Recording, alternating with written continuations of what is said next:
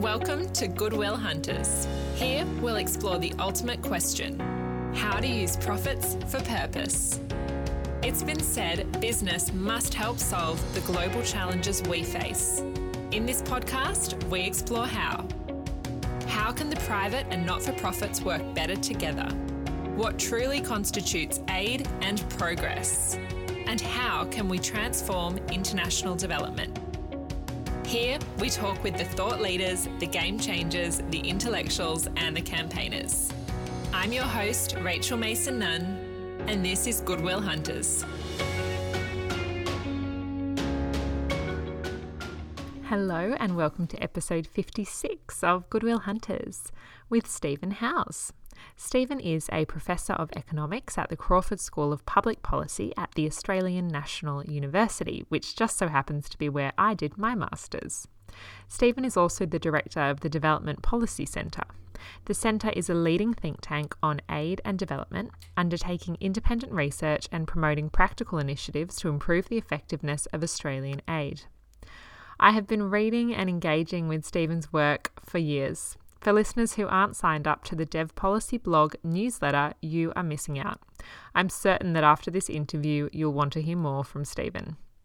A few weeks back, Stephen and I were on a panel together at the Powerlicklick NGO Forum organised by the Kokoda Track Foundation, and following that, I asked him to be on the show. More recently, Stephen wrote an article on our interview with Minister Alex Hawke, which I'll include in the show notes. In today's episode, we discuss the Australian aid program, including the Pacific Step Up, Innovation Exchange, bilateral aid investment plans, and the refresh of the aid policy that's on the horizon. We also discuss the challenges Pacific Islanders face with the Seasonal Workers Program and other labour schemes in Australia. And lastly, we discuss the connection between academia and NGOs and the rise of evidence-based programs along with the notion of aid effectiveness. I hope that many of you working in NGOs will reach out to an academic after you listen to this episode and find a way to work together. As always, I hope you enjoy the episode. All right, Stephen, thank you for being on Goodwill Hunters. Thanks for having me, Rachel. I'm a regular listener to your program. Wonderful. And an expert on the topic yourself. So I'm looking forward to hearing your insights. So I think a good place for us to start, as you know, we had Minister Alex Hawke on the show a couple of weeks ago. And during that episode, the Minister announced that there was a refresh of the aid policy on the horizon. So can you comment on that?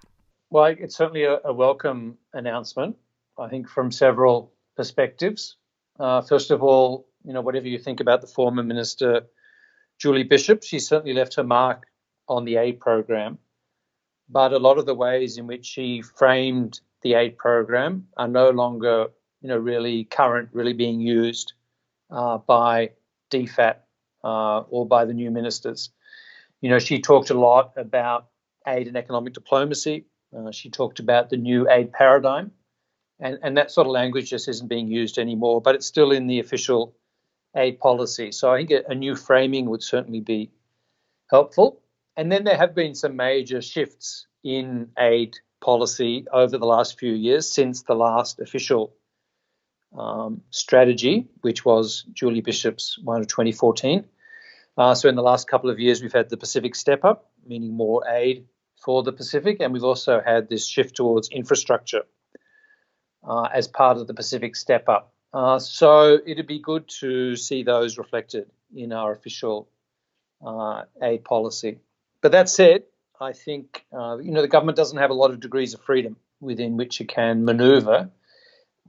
It's the Minister, Alex Hawke, made clear on your program that government's not contemplating any additional foreign aid. And as I said, they've already announced their major initiatives with the Pacific Step Up and the shift to infrastructure. So I don't see a new aid policy as resulting in a major shift in direction. But I think it could be useful to provide overall clarity and also to give some clarity around some specific initiatives. Just to give one example, we've had the Pacific Women project, which was a very ambitious 10-year intervention. Some $300 million started in 2013. So, that's coming to the end of its life. And for these very long-term projects, you need to have a good lead period, a lot of overlap. So this is the kind of initiative where the government can give a signal, that it's going to keep going in this direction or it's going to shift direction. Yeah, that's a really important point. How important is appropriate dialogue and consultation with the NGO sector in developing this new policy? Yeah, sure. I'd say the more dialogue and consultation, the better, not just with the NGO sector, but, with all stakeholders. So certainly the development contractors have an important role to play. I'd like to think academics should be consulted along the way. And there are many others who are interested in the aid program from one way or another. And to the extent possible, we should also try to get the views of those we're giving the aid to. It's pretty unclear how far the government's going to go in that direction. Alex Hawke was really, it was great that he spoke on your program. He was really making an announcement about a future announcement. We don't really know the shape of this review and to what extent there's going to be external input, either through submissions or any public fora or, having some kind of external panel undertaking any kind of review. I mean, that's all still to be revealed. Yeah, exactly.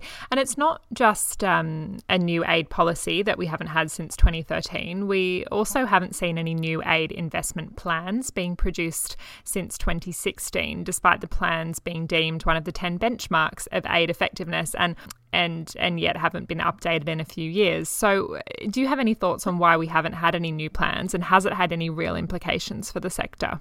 Yeah, it's a pretty curious sort of train of events.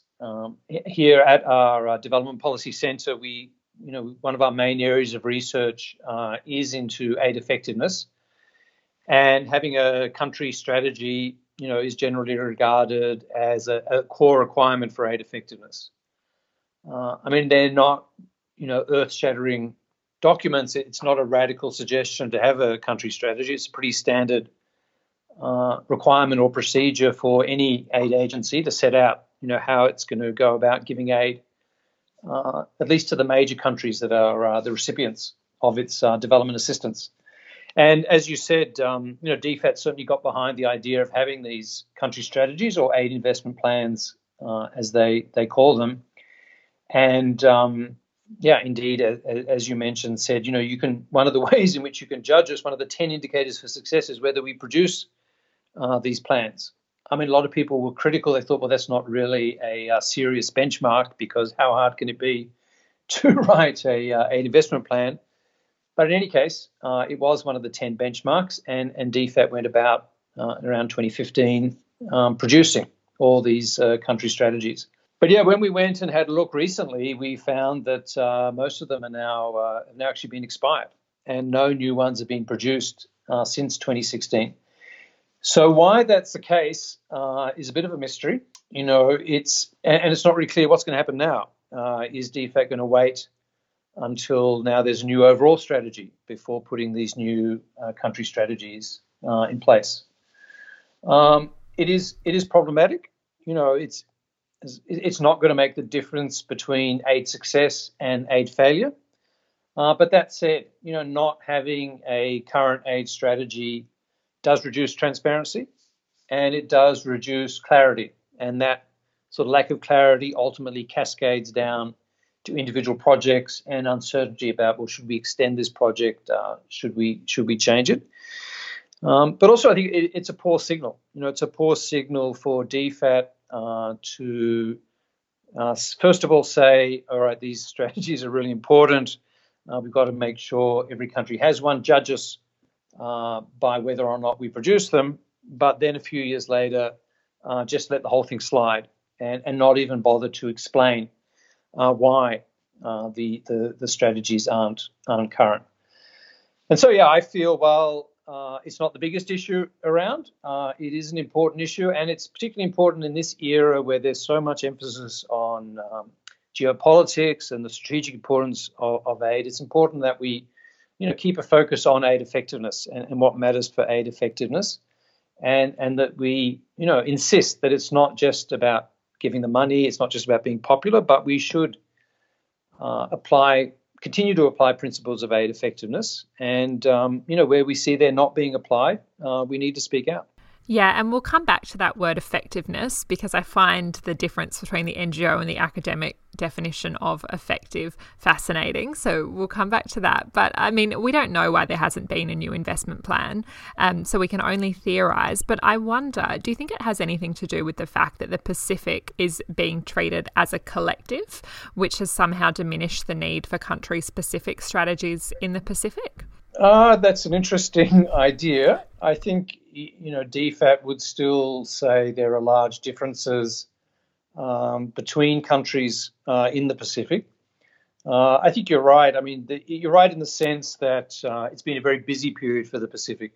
It's been a period of total reorganization. First of all, the absorption into DFAT, then sort of just getting that working, and then the creation of the Office of the Pacific, and the much greater demands on the Pacific region, now that it really has become one of not only our top foreign policy priorities, but people say, it really is one of Scott Morrison's sort of top 3 priorities. I can see if you were working on the Pacific, you might not have a lot of time to draw up a new strategy. And then if you're not working on the Pacific, you also haven't had a very stable environment because you've been in a context in which your aid envelope is continually being reduced, and you're not really certain, whether you're going to have how much aid you're going to have in the future. And so I think that must also make it difficult to do forward planning. But I mean, that said, it's not rocket science to produce these strategies. It can be done. And if we have that commitment to aid effectiveness and to transparency, it will be done. So I don't think, we should let DFAT off the hook by these kind of extenuating circumstances. Yeah, definitely. Now, another topic that I know you've spoken a lot about in the past is Innovation Exchange. Certainly Innovation Exchange was probably the initiative that I was most excited about of recent DFAT policy development, say over the last 5 years, but I know Innovation Exchange has had very mixed reviews. So for our listeners that haven't heard of it, I would define Innovation Exchange as the part of our aid program dedicated to researching innovative approaches to delivering aid and to funding those in sort of a startup capacity. You may define it differently. So can you comment on, has Innovation Exchange been successful and what may have made it better? It is a very important initiative for Australia. It was really Julie Bishop's flagship initiative. And she presided over a period in which there were massive cuts to aid. And in that context, there were, just 2 initiatives which, went in the opposite direction, that were new ways of spending aid money. I mean, this is before the Pacific Step Up.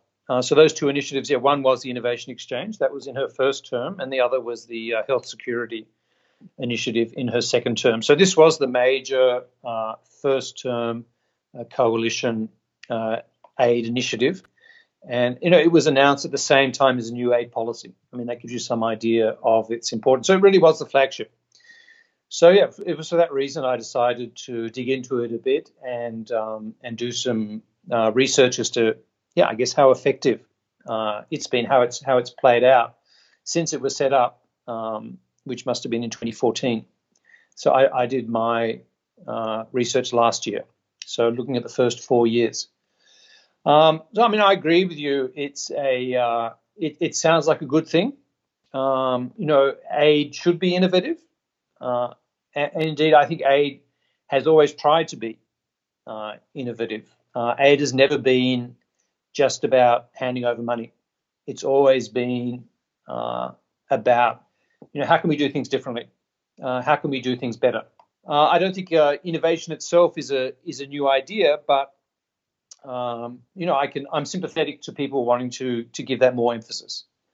The question is, was Innovation Exchange, did it go about it the right way? I guess my review was quite critical of the Innovation Exchange. And It was really critical because I felt that the initiative hadn't taken seriously the sort of basic principles of aid effectiveness. We can certainly be innovative with regards to new technologies, new ways of delivering services. That's totally fine, but it doesn't mean we should, unlearn or ignore the lessons of aid that we've kind of painfully accumulated over the decade. And I mean, those are things around. It's good to be transparent.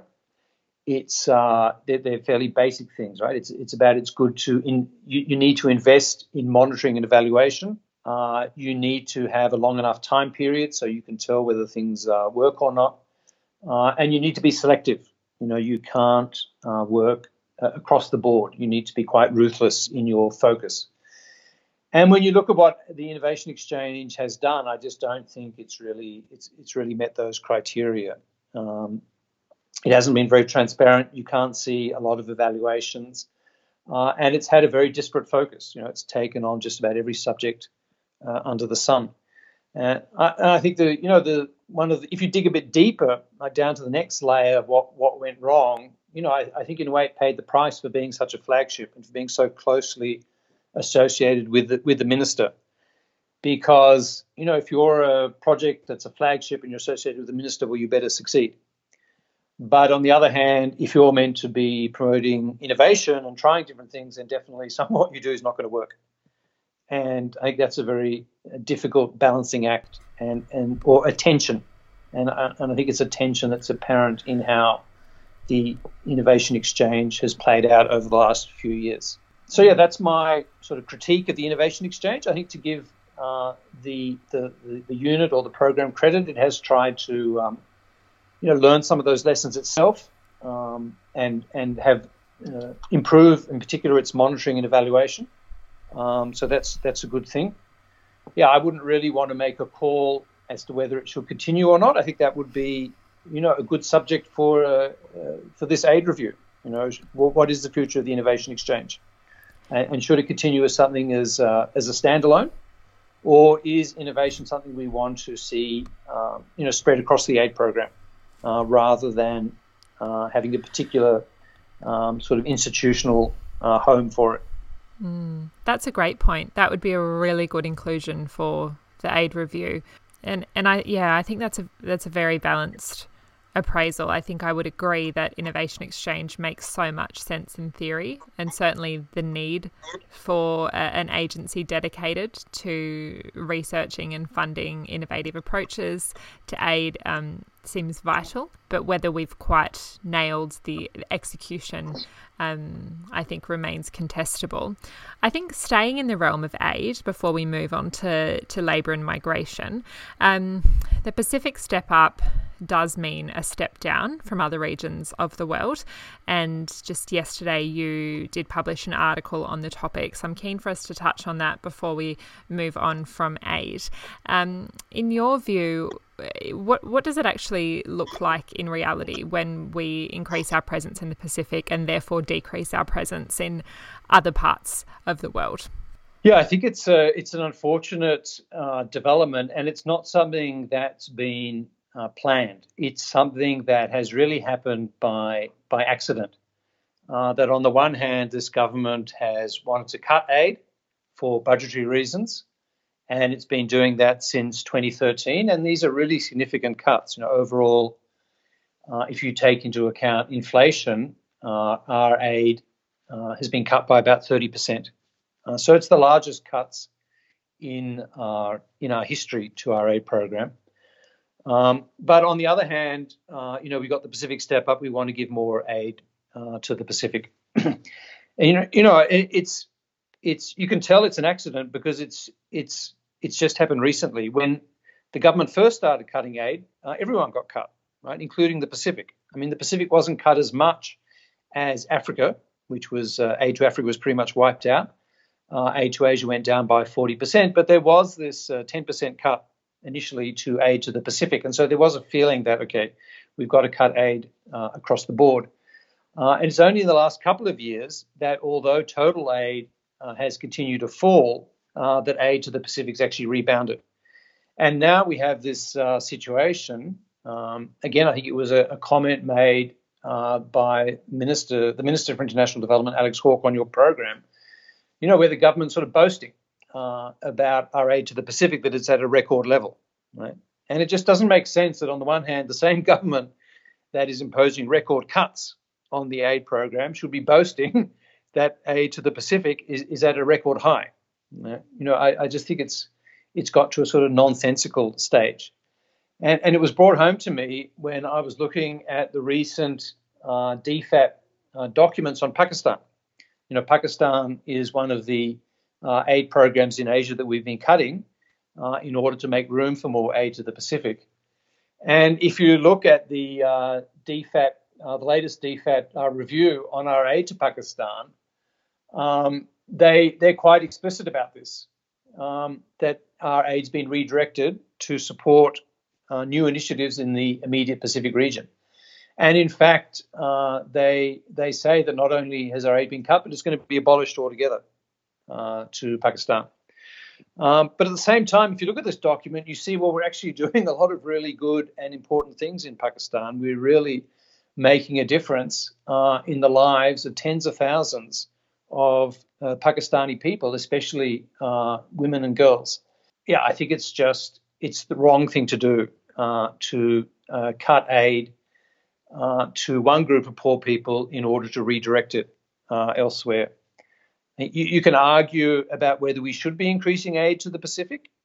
I'm personally somewhat skeptical about that, although I work a lot myself on PNG in the Pacific. But I think the region already is the most aid dependent region in the world. I'm not sure more aid is the answer. But if the government does feel, for strategic reasons, we need to give more aid to China, then I think the answer is to increase the overall aid budget, right? Not to keep on cutting aid elsewhere. Yeah, and I think it will remain to be seen what the consequence is of ending our aid program to Pakistan.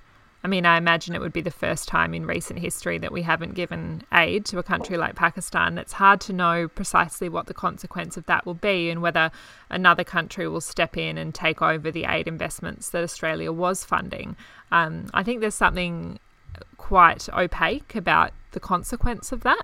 Yeah, I agree. It's not something, it's not something the government likes to talk about, right? I guess they'd rather just keep that quiet and focus on the good news and the good publicity around our aid to the Pacific. But it is the harsh reality that we are increasing aid to the Pacific at the expense of our aid elsewhere. And do you know, just before we move on from the topic of aid, do you know, out of interest, are there exit strategies when we're ending our aid program to a particular country? I think there are exit strategies in the sense that, we try not to disrupt existing contracts. So as much as possible, we honour our contractual obligations. I think our aid officials do a good job of trying to minimise the pain. But ultimately, when you're ending an aid program, it's about managing the pain. You can't avoid it. It's a reality of ending aid to any country. Yeah, certainly. Okay, so when we're talking about the Pacific, obviously aid is a topic that comes up a lot, but the other topic that comes up almost just as much, if not more, is labour, migration and visas. So if you could start big picture, because admittedly this isn't a topic that we've covered in great detail on this show before, so I'm keen to start big picture with this. What challenges does a Pacific Islander face broadly wanting to do unskilled work in Australia? And is that different for skilled work? Okay. Well, Rachel, maybe I'll just start with an even bigger picture, if you don't mind, and then come to those specific questions. And because where I start is that, if we're talking about development, then we don't want to only talk about aid. I mean, aid is important, and they're really important issues like we've just been discussing, but it's by no means the only aspect of development. And in fact, normally it's not the most important aspect. So, if we really think about the big picture, first of all, we need to think about domestic policies and institutions. I mean, for most countries, those are the most important. You know, I'm firmly in that school that countries really determine their own destiny. That's not to judge countries. That's just to acknowledge that different countries are at different points in their history, and that we shouldn't make the mistake of thinking we can solve countries' problems for them. But then when we're thinking about, well, what can rich countries do to help poor countries? Yeah, aid is one thing, but it's certainly not the only thing. And other, really critical policies of developed countries that have an impact on developing or poorer countries are their trade policies, their environmental policies, and then policies around migration. And that brings us to the Pacific, because I think our policies around migration are really critical for the Pacific. And although we talk about the Pacific being family and about our close and historic links to the Pacific, in fact, it's remarkable just how few Pacific Islanders there are in Australia. If you look at the latest census, it's actually less than 1% of the Australian population traces its heritage back to the Pacific.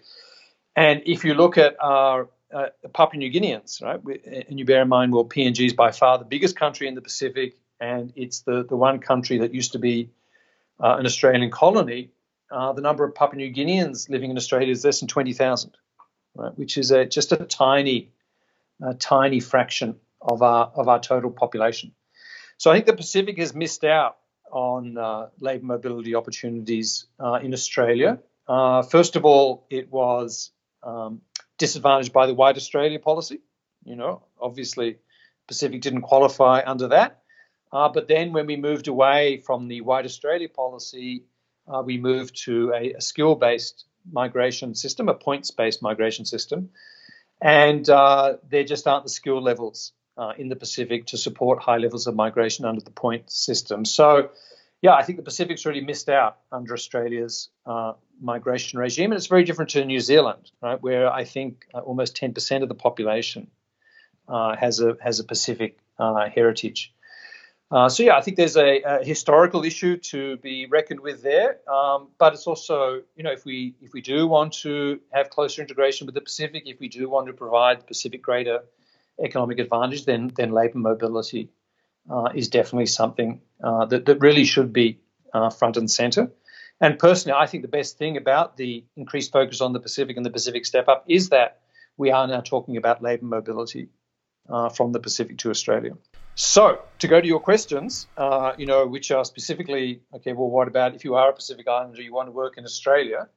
I mean, the good news is we do now have the seasonal worker program.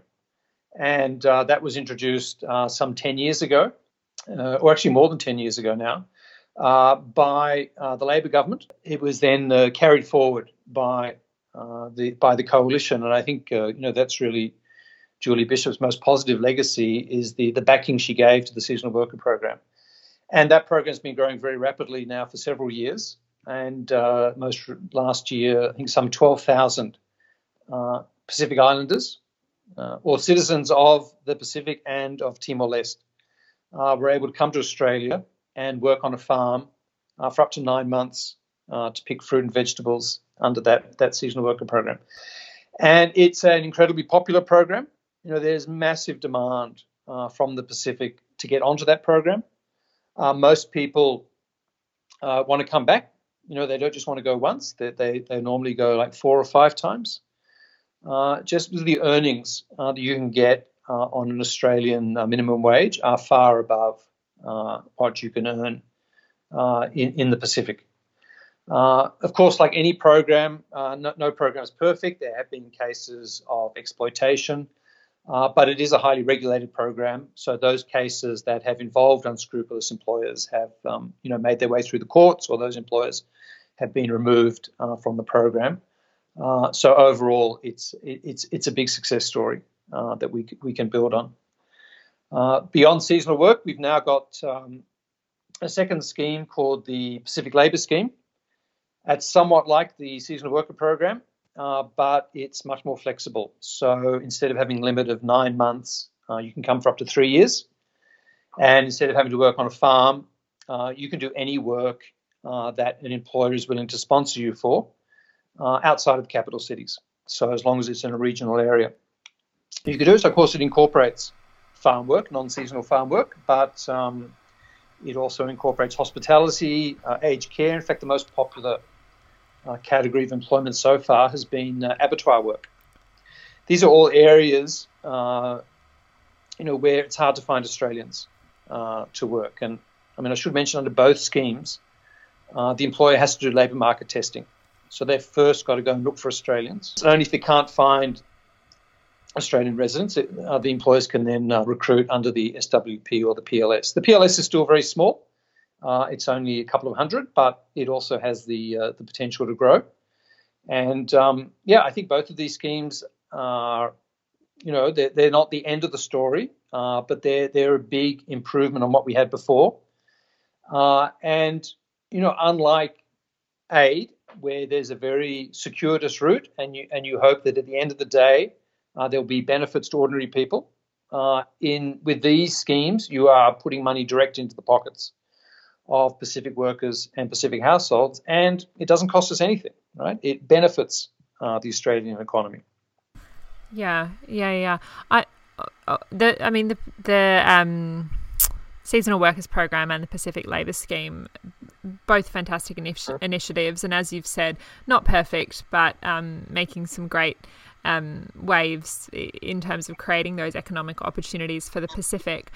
Do you think that there is a danger in having such a focus on unskilled labour from the Pacific, in that optically we start viewing the Pacific as a source of unskilled labour only? We had Watna Mori on the show last week, who is a very successful Papua New Guinean human rights lawyer. And something I've spoken about with her a lot is how difficult it is for Papua New Guinean lawyers to work in Australia, and conversely, how easy it is for Australian lawyers to work in Papua New Guinea. So are we actually finding ways to simplify the process for skilled workers from the Pacific to come to Australia? Or do you think the emphasis has been mainly on unskilled labour? I'd say a couple of things. First, we do have a skilled migration system in Australia. So if you are a Pacific Islander and you're skilled, then you can migrate through the point system, just like anyone else. It's true that there are very few Pacific Islanders that actually migrate, through our skilled visa system, but the same standards are applied across the board. So that I think those pathways are there. Second, under the Pacific Labour Scheme, it does go up to skill level 3, and so it does at least accommodate semi-skilled. And there is this idea. We have the Australia Pacific Technical College, which is an aid-funded program.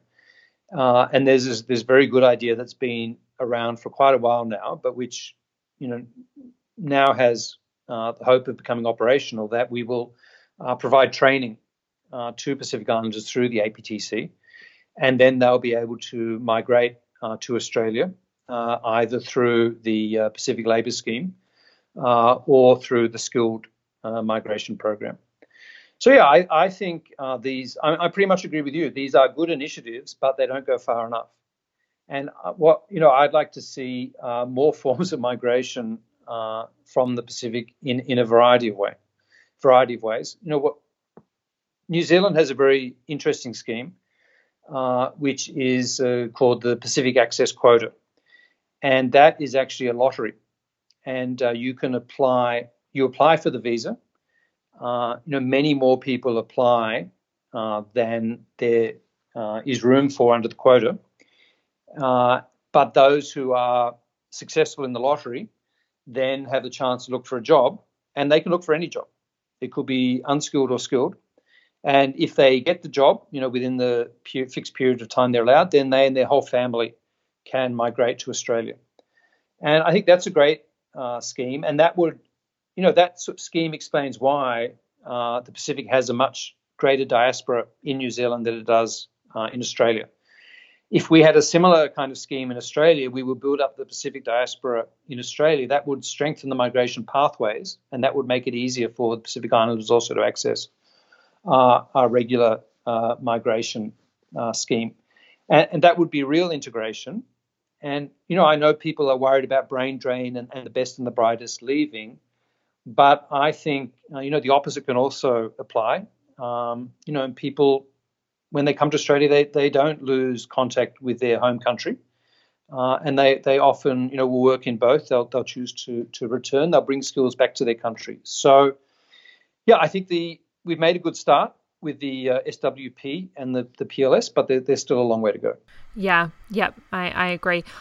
The other observation that I've had, having worked a lot in the Pacific over recent years and seeing Chinese-funded infrastructure projects, primarily roads, what I always notice is that those Chinese-funded infrastructure programs are almost entirely staffed by Chinese labourers. It's very rare to see Pacific labourers on those Chinese-funded projects, in my experience. And I think it's a criticism of Chinese-funded infrastructure that doesn't come up a lot, that they're not actually creating that many jobs, in contrast to infrastructure projects funded by the multilateral banks and others.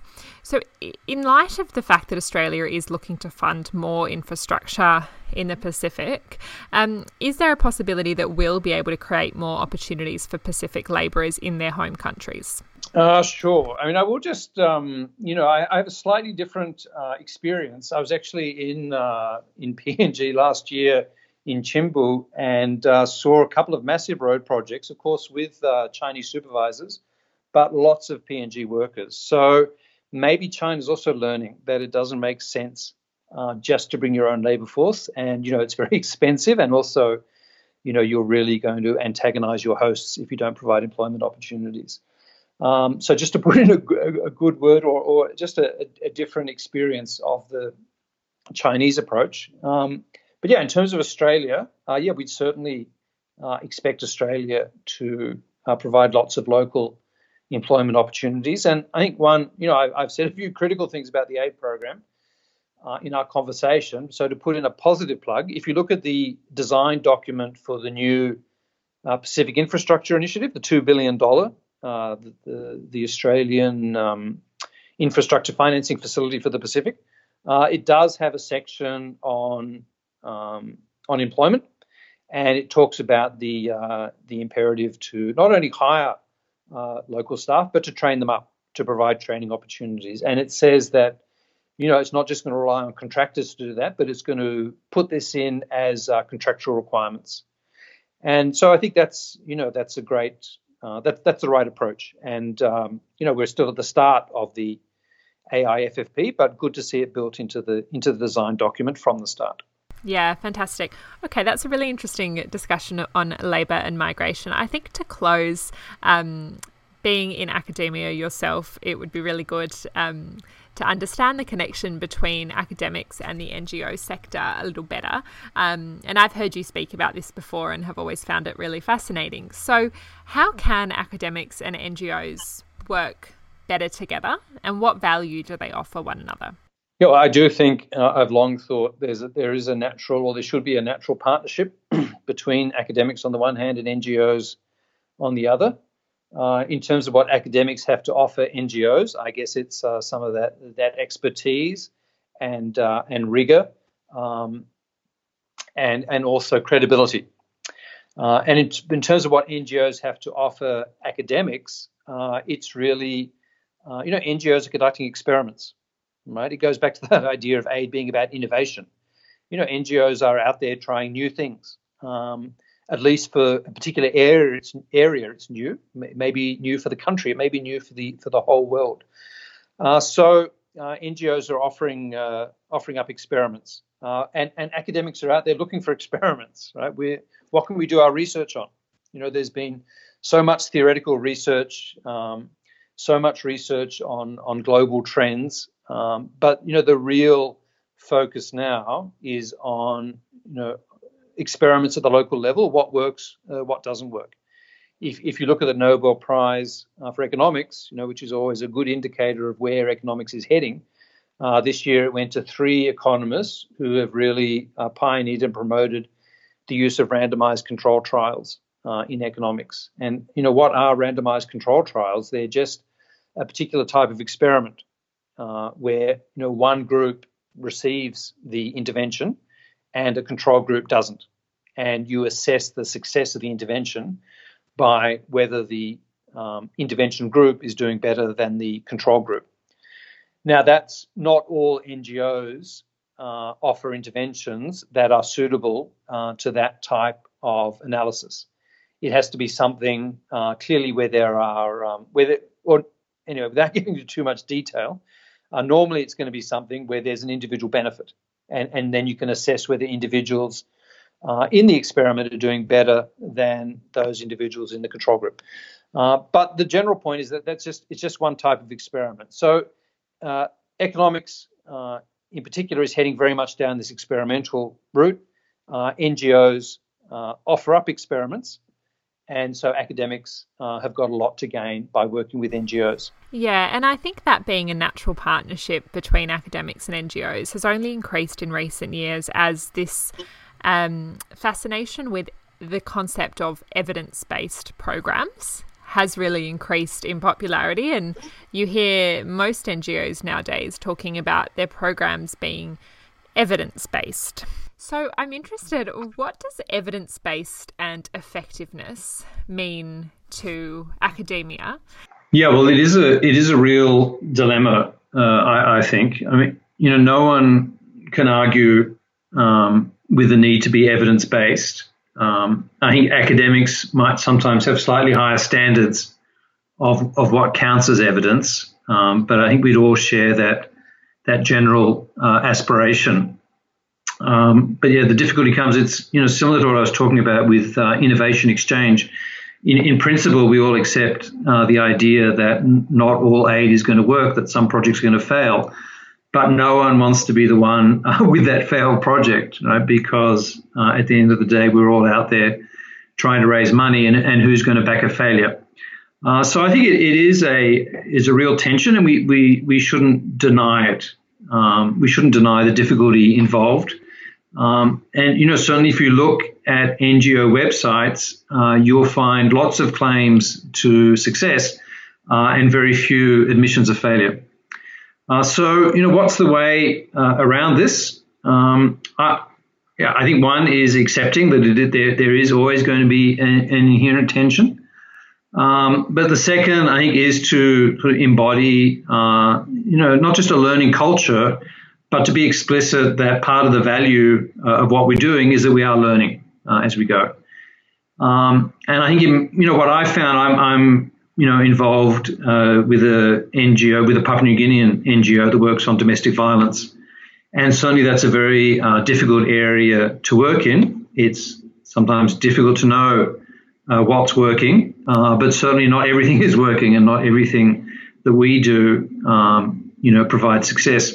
But I think having that view that, we're here for the long term it's really important from a number of perspectives. Most development problems aren't going to be solved overnight. Most development problems can only be solved by the local people, and they need time to sort out the solutions.